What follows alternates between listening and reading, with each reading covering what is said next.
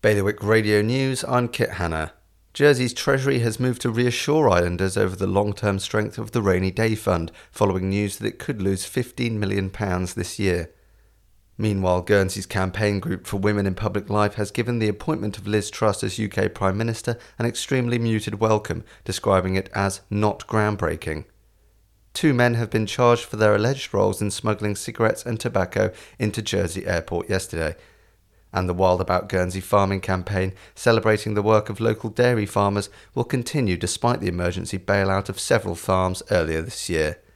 For more on all of today's stories, visit bailiwickexpress.com. Your weather today is going to be bright at times with frequent showers. The wind will be a southeasterly moderate force 4 to fresh force 5, and there'll be a top temperature of 22 degrees. Bailiwick Radio News.